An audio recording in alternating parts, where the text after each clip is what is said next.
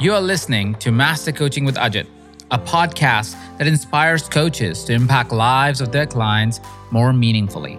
I am Coach Ajit, and I'm known for coaching high performers, entrepreneurs, and leaders. I'm also a serial entrepreneur and author of many books. On this podcast, I am answering your burning questions. I'm also demonstrating and deconstructing behind-the-scenes coaching sessions.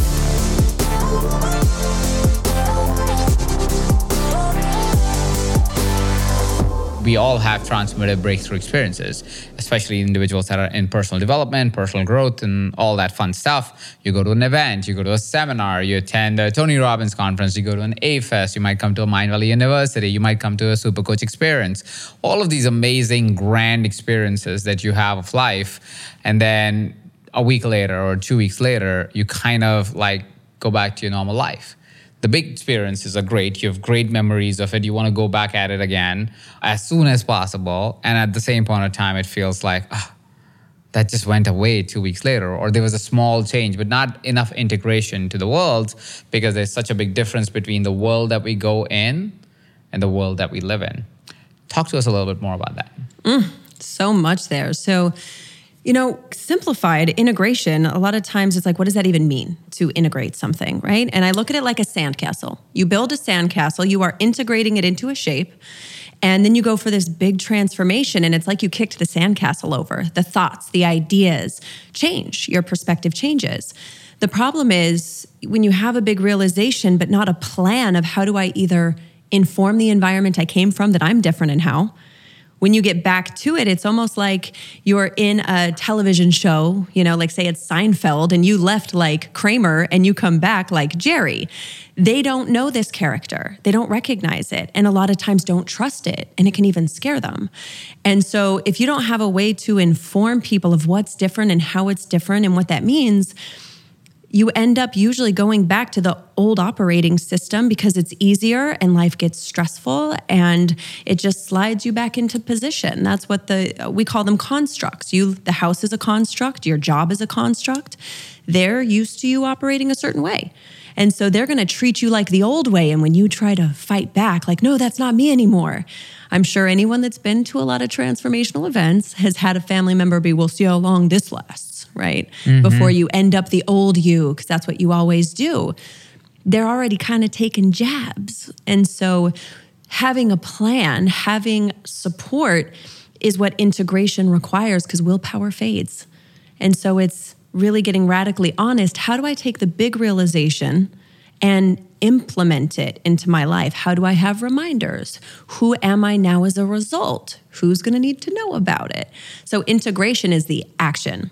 Mm-hmm. Big realization without action is just a dream.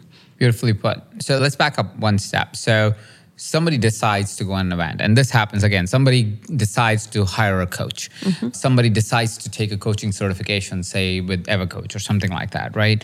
So they have done this, and now they're doing the work. They're having the big transformation of their life. Where is it that this integration process starts? In my mind, in my imagination right now is, shouldn't we be even talking about all of that you just said, even before we go to the event? Yes.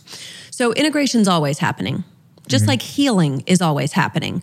But how optimal and intentional are you going to be with it? And so if I know, for example, that I want to get 6-pack abs by summer, it doesn't only start when I get a coach or when I get a personal trainer. First, I want to have a vision so that when I go to them and I can express what outcome I want, so we can co-create it. Then we integrate the plan.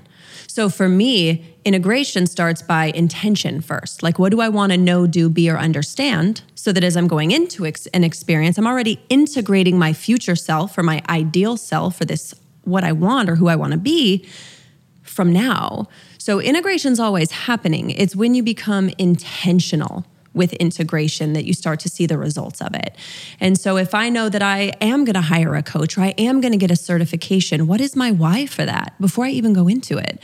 If I only consume information without any really clear direction, then it's almost like I've got all these files, I don't know where to put them, a stack of books that just becomes like that shelf help you put off to the side.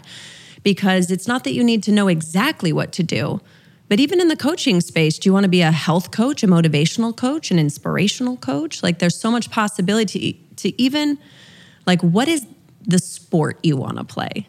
Like, let's figure out what ball we're going to buy or what equipment we might need before just either buying all of it or signing up for all of it. So for me, integration is something that long before is the preparation. That's integrating. You're integrating who I am, who I want to be. What is that possibility so that I can influence my outcome and be open if it's different. Mm-hmm. And how would one think where they are in the journey, if they are at this place where they already need to start integrating? Or is there a way to know that? Well, part of it does require really developing self-awareness, right? And so for me, even starting with like daily journaling, you have to get to some level of self-awareness and self-honesty. So for some people, they might do that through meditation. Some people might do that through coaching or through therapy. But until you have a clear idea of where you are, it's like a GPS in your car. If you don't have the pin where we are, even if we know where we want to go, we're not going to get there effectively. We're going to kind of trip through it, and it's going to take a lot longer and potentially not arrive at that point. So I would say if you're feeling lost, that's probably a pretty good indication that you don't know where you are. Usually people have a vision of where they want to go. They either don't want to see where they are because that's confronting. If you see, wow, I want to be this type of parent and this type of business owner and this type of coach, and if I get really honest, that confrontation of what I'm not and how far I might be, I feel like can be an avoidance strategy too. And so I think the first kind of self-reflective question is, where am I in reference to where I want to be? If I look at that ideal version of myself or the times in my life that I felt embodied in who I am and felt very confident, am I near that or am I a lot further than I even want to see? And so even by going through a journaling process of let's get really honest with where I am. What do I want for my life, my relationships, my friendships of different kinds, my career, my finances? Like, I think one of my most confronting was getting that level of transparency with my finances. I want to create all this impact, but I was avoiding looking at my bank statements. Why? Because the truth was I was getting this like instant gratification off of like a $5 coffee that was actually only a representation of all the little parts of my life that lacked intentionality that I didn't want to see because I believed myself to be an intentional person, and that was not cohesive to my idea of myself. So that's probably where I would start, is like, whatever you got to do to get self-aware of where you are. Mm-hmm. How did you get into the integration work? I grew up LDS in Utah, so Mormon, for those that aren't familiar with LDS, very conservative. My father was a bishop, and my parents are wonderful. Never had any problems with my parents. The environment, what I saw was a lot of lip service not followed up by action. So people didn't do what they said. So they'd talk about acceptance and love. And it wasn't my experience. And so I felt like that actually taught me like a disintegrated way of being. Be nice, but not honest. Don't lie, but don't tell that truth. And so it made it really confusing for me to know who I am and what I am. So integration for me first came from traumas. I don't think I ever knew that I was learning how to integrate things that happened. I think that what I found out was enough things had to happen for me to be inspired enough to look for another way. And so, as a child, adverse childhood experiences, trauma turned into at-risk youth, ended up in a coma from a drug overdose at 17, from a contaminated batch, high school dropout, all of the textbook of an at-risk youth. Because then I became a full-time motivational speaker, taught about for the DARE program and Partnership for Drug-Free America, and all over the world speaking about these things, but I was still trying to make up for everything I wasn't. So I had not integrated things that had happened and who I wanted to be in a way that was clear and cohesive. And so integration, how I got into it was recognizing, wow, I am going to have to look at some of those things that happened when I was little that are still causing me to operate from shame, that are still creating an overcompensation. So I didn't know it was integration. I just knew that there was rejected parts and hurt parts that led me into working with psychedelics, with yoga, with different mindfulness practices, that from there I said, oh, because I'm not integrated. the parts that I'm rejecting because I don't think that that's a good behavior, the parts society rejected, and I needed to call those parts in instead of trying to compartmentalize or to continue to compartmentalize because I don't want to say the wrong thing or because I don't want to hurt someone's feelings. All of that was disintegrated parts. And so though I was healed in a dysfunctional way. When you see someone with a severe scoliosis or deformity, that is a healed state. So I was in fact healed, but not optimally and not for longevity. And so it was when my health crashed at 26, endometriosis, fibromyalgia, 40-degree scoliosis, 20-something broken bones, 3 traumatic brain injuries, I couldn't take another step in my life. And it was literally, I was so fractured and healed into like a deformed, emotionally, spiritually space, that's where integration work started. And when I first got into it, it's like I wanted to exercise trauma and get rid of it, when it was actually needed to integrate it and self-love and acceptance and tolerance, not keep trying to compartmentalize further. So integration was like, how do I open up within myself to allow more spaciousness within myself? And that's when I started to learn what integration is and what that actually requires for me personally, because it is unique for each person. Tell us more about your integration process, per se, like how you integrate it. Sure. So probably the easiest way would be to share a personal experience to bring it into the context. Yeah. And so, for example, I went into my first psychedelic experience terrified because I had, in my past, been substance abuse education and anti and all of those words and experiences, plus childhood conditioning in a conservative state. And when I went into that experience, I didn't know until the moment I had clarity that I had been walking around with this heavy vest of I am an addict and I always will be. So integration looked like the moment that I recognized, wait, no, I've grown up and I have new tools. And the person back then doesn't cope with things that way anymore. And so I got to remove that label. And so integrating that, I had daily mantras that I recorded on my phone of who I am, not who I'm not, and not who I had been in the past. And so I would write out who I am and listen to it in the morning and night to remember that experience in my body. So that the first thing in the morning and then before I'd go to bed. And then it was, I want to have a conversation with my parents about this realization. But they have fear around how I got to this place. So I would converse with friends and advise on how can I have this conversation because I want a transparent and authentic relationship.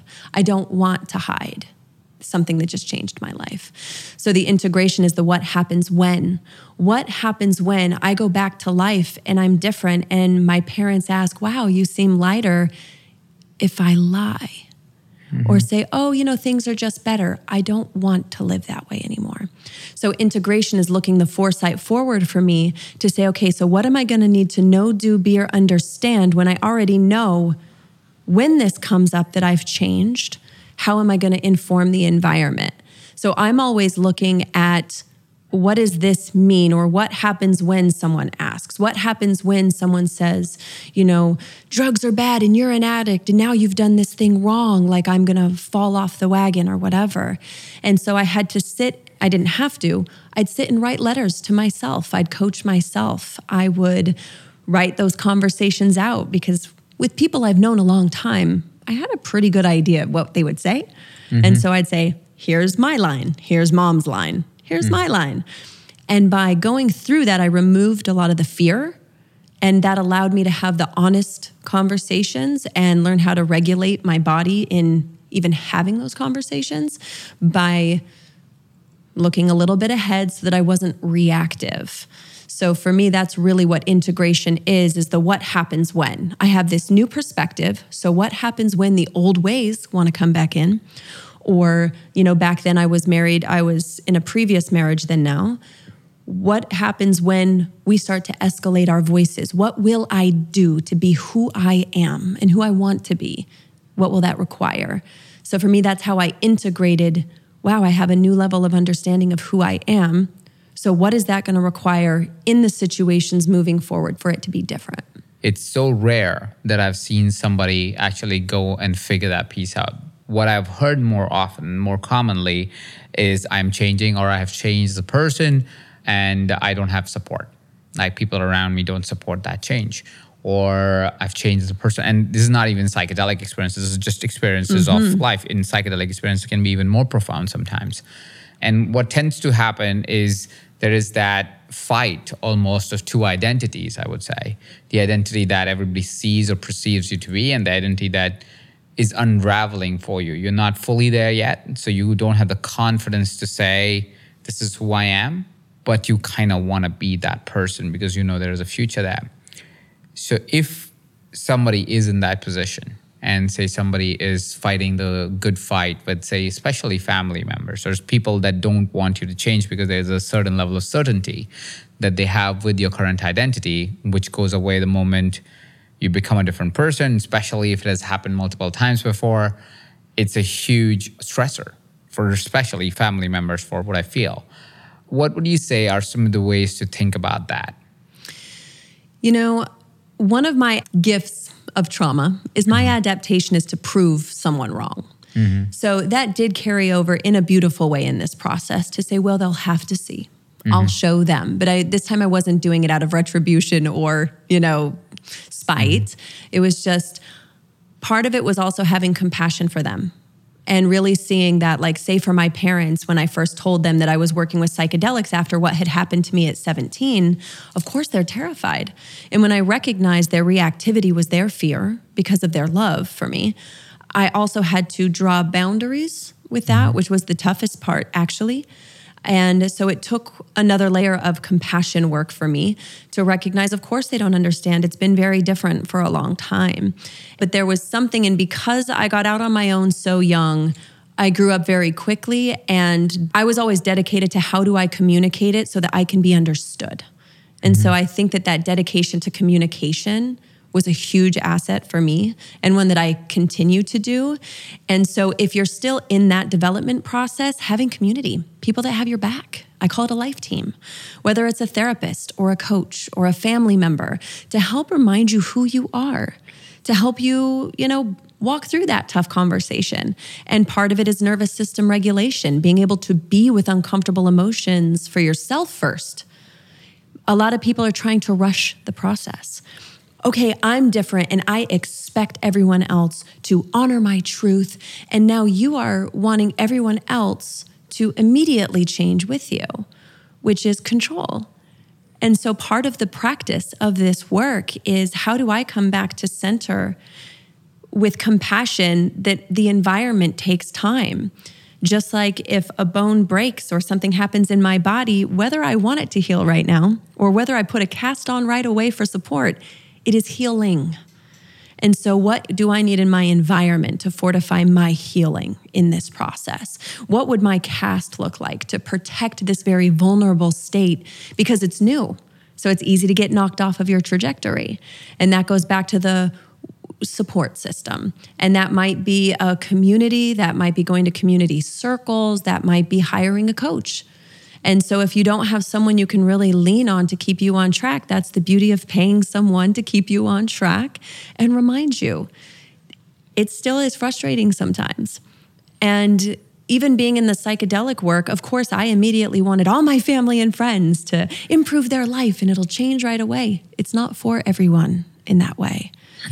And so part of it was then the practice of patience, that's right. Now I've had the realization, but the actualization, that is the practice. And so it's, what do I need until I feel solid with that? It's the same reason someone has a spotter at the gym. As you go heavier weight, it's a muscle. But as you continue to lift heavier weight, you get a spotter. So get a spotter in this process. It's when we're alone that we go, see, no one understands me. It still takes radical self-responsibility to find people that do. Absolutely. And I want to relate back to that experience because early on in my career, I chose the path less traveled. Not because of a breakthrough moment where I went to a personal growth seminar or anything like that, but because I had a teacher that said a word to me that really really showed me that I had more to offer to the world than the regular expectations. I was in an all-boys school, and pretty much everybody was training to be either a doctor, engineer, or an accountant. That was basically the three professions everybody was chasing. I was expected to do the same. I was an above-average student, not the most brilliant. Neither I was below average. I was average and a little bit over, depending on the subject we are talking about. And what had happened was, as I was going along in training to be an engineer or studying so I could do the tests and so forth, one of my teachers one day saw me do the morning news. We used to have news done by kids. I don't know if that's a culture here in America, but it's definitely in India, where somebody would do the Hindi news and the English news and some updates or whatever the thing is. It was all done by students. So I was doing the morning news one of the days, and my vice principal at the time says, that was very, very good. Very good. So I was like, oh, great, thank you. And I didn't think anything of it until I got a message in my classroom one of the days where I was called into the vice principal's office. And I thought I was in trouble because I was like, why do you get called into a vice principal's office? You're in trouble. You've done something wrong. And so like, oh, damn, I don't know. Are my parents there waiting for me? I mean, what the hell's happening? So I go into the office and she remembers my name, which was already a surprise for me at the time because it was just like a regular kid. And she goes, Ajit, that was fantastic what you did the other day. I was so proud of you when you were doing the morning news for us. I really think you should consider becoming a news anchor. And I was like, what? She knows I'm in science. Like I do chemistry, math, physics. We're the nerds. I was in computers, just like the most difficult combination you could take because I wanted to be a computer engineer, or that was the projected desire at the time in India, is become a computer engineer. And I was like, I'm the nerd. Like I'm not supposed to do anything like that. And she's like, no, you were really, really good. You should totally consider it. I know people who are news anchors. If you would want to talk to them to kind of consider that as a profession, you let me know. And in that moment, I was like, holy shit, there are other options in life. And that got me to then make a slow but very significant transition for everybody around me. Because again, everybody else was training to be something in that range. And the ones who were not were considered the black sheep. I wasn't the black sheep. I was a sheep where they were like, oh, this kid's going to be the way out of our, again, very average family reality. And one day I write a letter to my father saying, I don't want to be an engineer. I didn't have the guts to really tell him. So I wrote a letter to him. And it's fortunate that he was like, okay, fine. What do you want to be? I was like, I don't know. I was like, oh, that's really bad. I was going to say, oh, you took it next level. I was like, oh, I don't know is a very difficult answer. So he said, okay, so here's what I can do. I'm going to fight for you with your mother and everybody else. So I was thank you for the support that I had in him. And what I can get you is 3 years. You will still have to educate yourself. You have to go to college. Like I can't get you out of that. You have to go to college. You have to get some base level degree, something that you can do in your time, like, limited amount of time. And within that period, figure out what you need to do. Because beyond that, I don't have the money to fund your business. I don't have money to do any of that stuff. I will fund your college. I'll do everything I can to get you to finish your education. But post that, you're on your own. Like after that, I don't know how to help you more than that. Yeah. Like that's it. Right. And that kind of put me in this realm of needing that support, but not really knowing how to. So those 5 years or so were a struggle. I graduated. I was fortunate that I got some leadership positions in a student body. So I got some traction in the world. And so I got a really good job straight off my college. Like somebody was like, if you're from that organization, you're leading the organization, we got you. We'll hire you. And I got successful in that career really quickly. But pretty much every couple of years, I kept quitting whatever I was doing because I didn't know what I wanted to do. And I wasn't passionate enough for any of the things that I was doing. So I was constantly this oddball that keeps changing. So my friends would quit on me. My parents always thought, what the heck is wrong with him? And in India, we have large families. They would always wonder as to what the hell is this kid doing, right? And until recently, I feel like I've been integrating for like 15 years of my life. And that's really the point I was trying to get to, is that integration sometimes, depending on where you are, like I was also at a place where I didn't understand anything, right? And so I had one support person, like one person said, hey, listen, I'm going to support you. I'm going to fight for you, with everybody for these many years. By that time, you figured it out because I don't know how to fight for you after that. I can't have you just be like, chilling out post-college. Like, I don't know what to do with you then. So I gratefully had somebody by my side. But even after that, because of my career transformations all the time, I found integration was always a problem. Like I married an Italian woman for a hot minute, and that was kind of weird for everyone. So what I'm really saying here is integration sometimes, because of discovery of life, to me or for me, is being a long journey. And I feel like only now, maybe in the last 3 or 4 years, is when my family, like even my mother sometimes still goes, "What do you do?" Like we have no idea. We see what you're doing in the sense of you have a family, beautiful kids, you're living in a great house, you travel the world, but what do you do? Why are people paying you money? Like, what is it that you do? So you sit and you tell people what they should be doing? I was like, no, not really. But that's the closest you can get to it. But integration can be hard, can be really, really long. But you do integration in a particular way that, of course, expedites this process because you have, of course, studied or done deep research on this. You know, part of it is research. First, it was not really understanding that the gift of a lot of what happened to me was I had to look at things differently. And especially when my health crashed at 26, I'd watched my family's health have problems and, replacing knees and hips and all that. And so I saw that the way that they handled it didn't seem to work because they were needing replacements and all this. So it was like, okay, well, that way doesn't work. And it was more like process of elimination of looking around and saying, well, I can see everything that's not working. And part of that came because of traumatic circumstances. I became hyper aware of my environment all of the time. And that allowed me to start to see what not to do, what was dangerous, what was whatever, that in creating my life around that way, then I started to be surrounded by coaches or people that would be able to see there was a framework to it. There was very much a system to it. It was just my system. So I would say it was natural, but I'd say it was conditioned because of environment and circumstance. And then my thoughts around my situations and circumstances. And so what that allowed me to do was to then start to hire people to be able to see me and reflect back to me what those systems were. And so once I was able to see, wow, there's actually really something to this integration thing, because the migraines that I was getting always seemed to happen around like big deadlines or things where there was a lot of pressure, where I was spinning around in my head. But they would almost get me out of it and buy me more time to complete something. Because if it's a bad enough migraine, I'm down for 3 days. And so I started to see these interesting patterns when I started to body map. And I had so many medical conditions, it was like, how come when I go work with a particular, say, psychedelic medicine or situation, that pain is gone? And then I would notice in emotional environments, it would get worse. So then I started to notice these trends. So then I created a framework to track it. Then I started to notice, wow, what I don't track, I can't change. So step one for self-awareness is I need to start to figure out what would I track. And since I had physical health things, that was the easiest thing to track. So then it's like, what's my work stress, my emotional stress, my physical stress, relationship stress? And I developed this little scoring system because when I first got into what we'll call self-work or growth, I was just trying to get it to suck less. I would never imagined, I wasn't like, I'm going to have a vibrant, thriving life.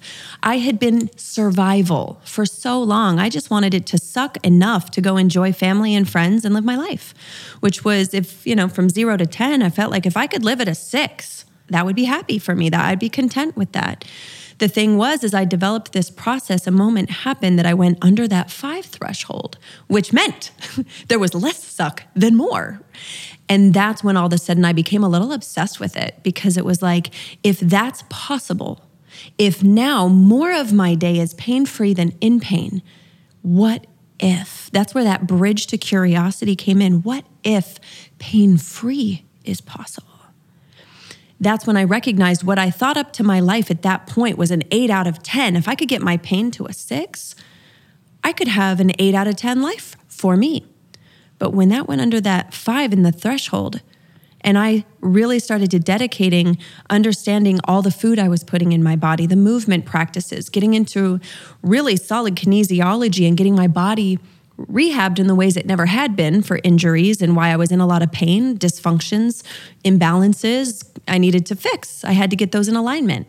So my integration had to be, all right, so I need to go to physical therapy and chiropractic and get these into alignment to integrate my body back into an optimal position. So as I started to track those things, then I was like, oh my gosh, I now see the potential. Now I'm living my life a 3-4. the life I thought that could be an 8 was really my life at a 2. And that was when, as people started to see my transformation coming off all medications, not having laparoscopies for endometriosis or, all of these reproductive issues I had had, people couldn't ignore it. They saw I looked different.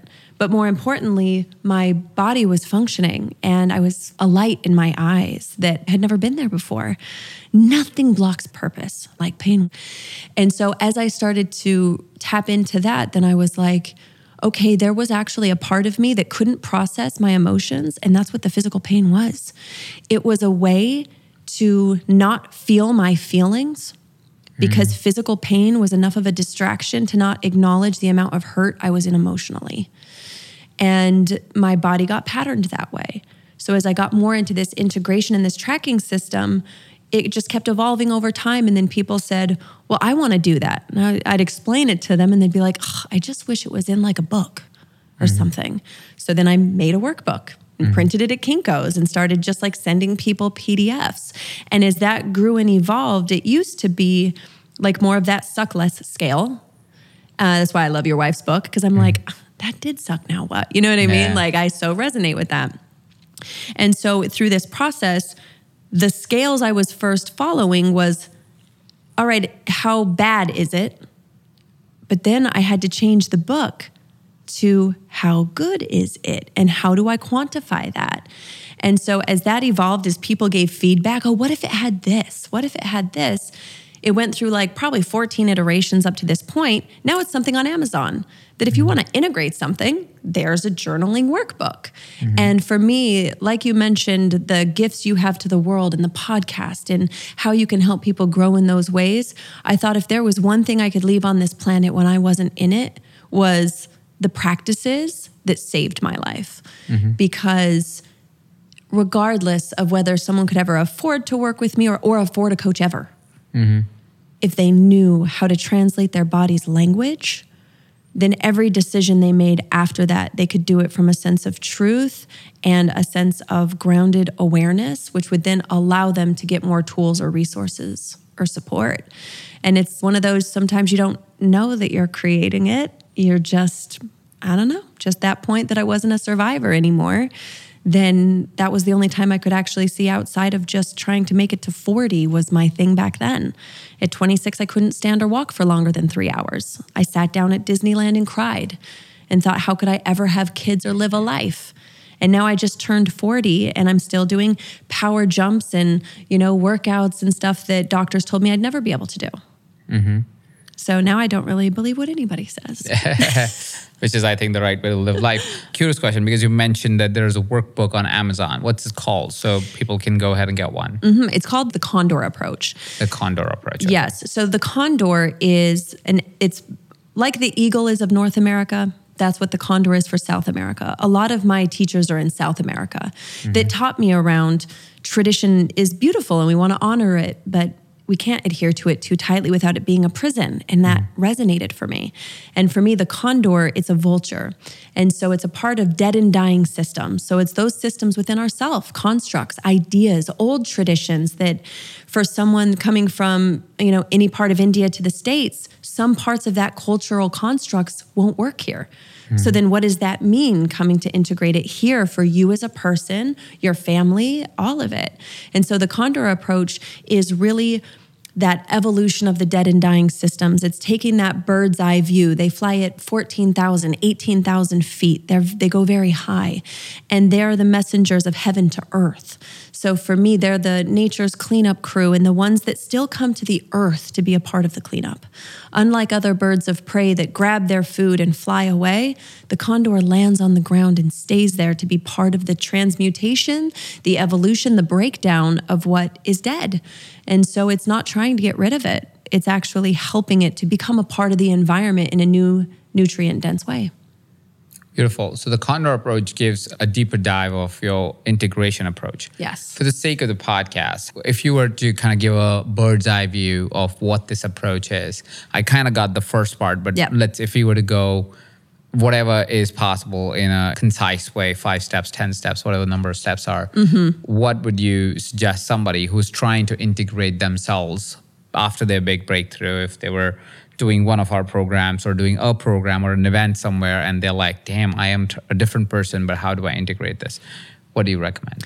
Step one is body mapping, as simple as it sounds. If you wake up in the morning and ask yourself, am I rested? Do I feel more tired than yesterday, less tired? Because sleep is a big indicator of what's going on, right? If you're having a lot of stomach issues. So I basically break it down that understanding your body's language means if you just wake up every day and scan your body and mark what part of the body feels affected or impacted, and then do that throughout the day. I call it the 3 Ps, pause and pull back. If I want to react, where do I feel that? If I feel it around my chest, then that's around the heart. So is there things that I'm not feeling connected to, or I'm defending, or it's something emotionally connected? If you'll consider, what is the function of the area of the body being impacted? Stomach, is there anything I'm struggling to digest? Or I'm over digesting? If I'm getting headaches, am I overthinking? Is there just a lot of energy up in that area? You just start to see really interesting trends. And for me, the body doesn't lie, and it's process oriented. So if you go have a big mind realization or spiritual realization, the body takes time to catch up to it. So just by tracking your body and the physical function, if I have a problem with my foot, or I fall, or I sprain my ankle, and it's, let's say, my right foot, is there anything I'm hesitant to step into? And I just figuratively play with that curiosity. That will inform more than you could possibly imagine. So that's step one, body mapping. Step one. Then?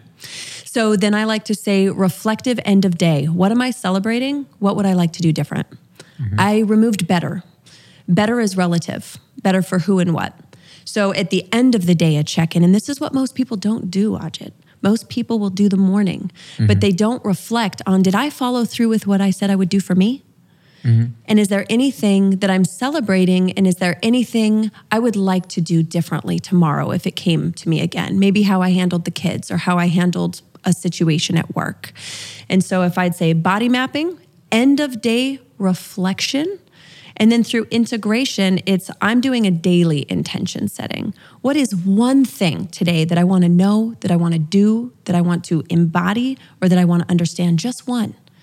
I think that people, I'm going to change everything, but that's not possible. And so it's like, if I just break it down to what we call the 4 ins, here's our little breakdown of numbers: intake, intention, in space, integration. I first do an intake, where am I this morning? Then I go into my intention. What do I want to know, do, be, or understand?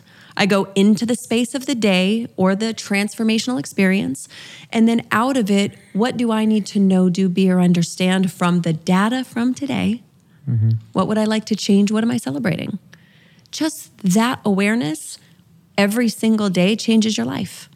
If you just show up for yourself one day at a time, forget the 5-year plan. If you make 1%, 1 degree adjustment every day for a year, that's a 365 degree difference. That's huge. Life-changing. Beautiful. Are these the steps? Yeah. Right? Yeah. Just to make sure that circle is complete. Where does the integration of people around you happen? It depends. If you have parents that have very deep conditionings, you might have to start to introduce concepts to help teach them a little bit where you want them to go. It's people's impatience that will often cause more collateral damage and more walls. So I look at it like, how quickly can you be good at holding space for someone else to be in their feelings without you shutting down?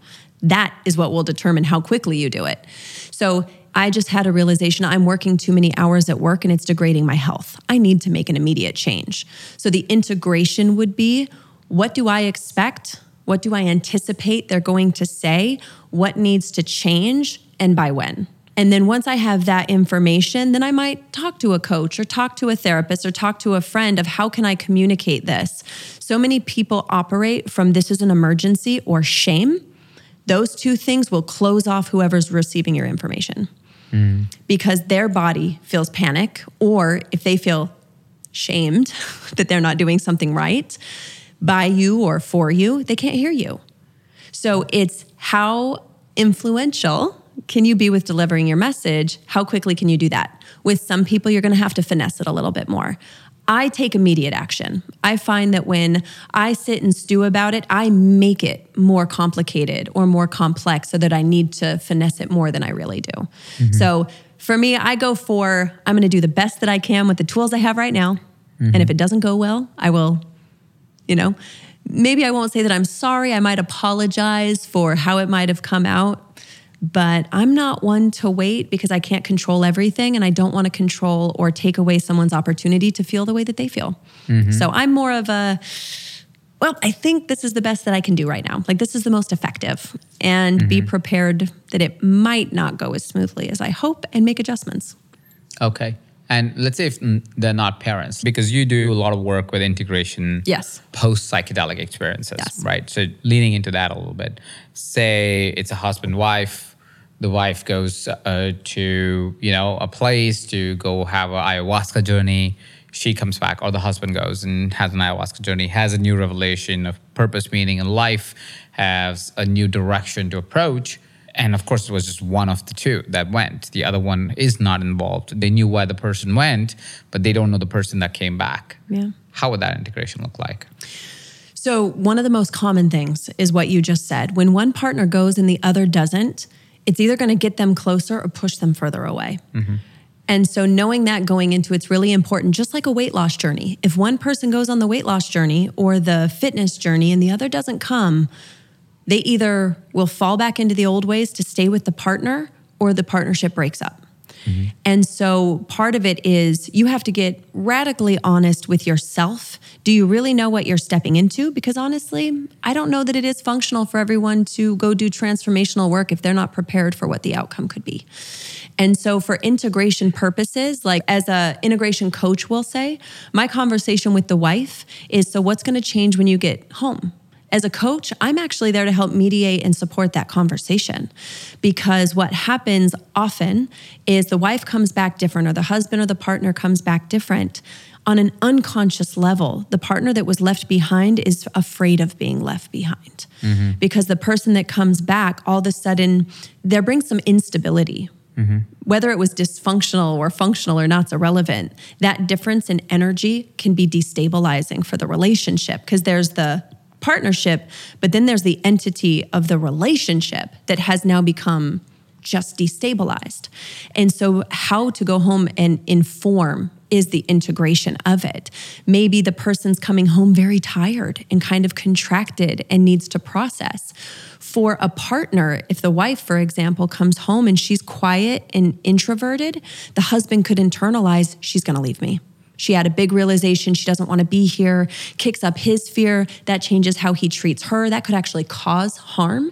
If someone's fresh off of an experience, so they're in a very, what we call neuroplastic state, very vulnerable state.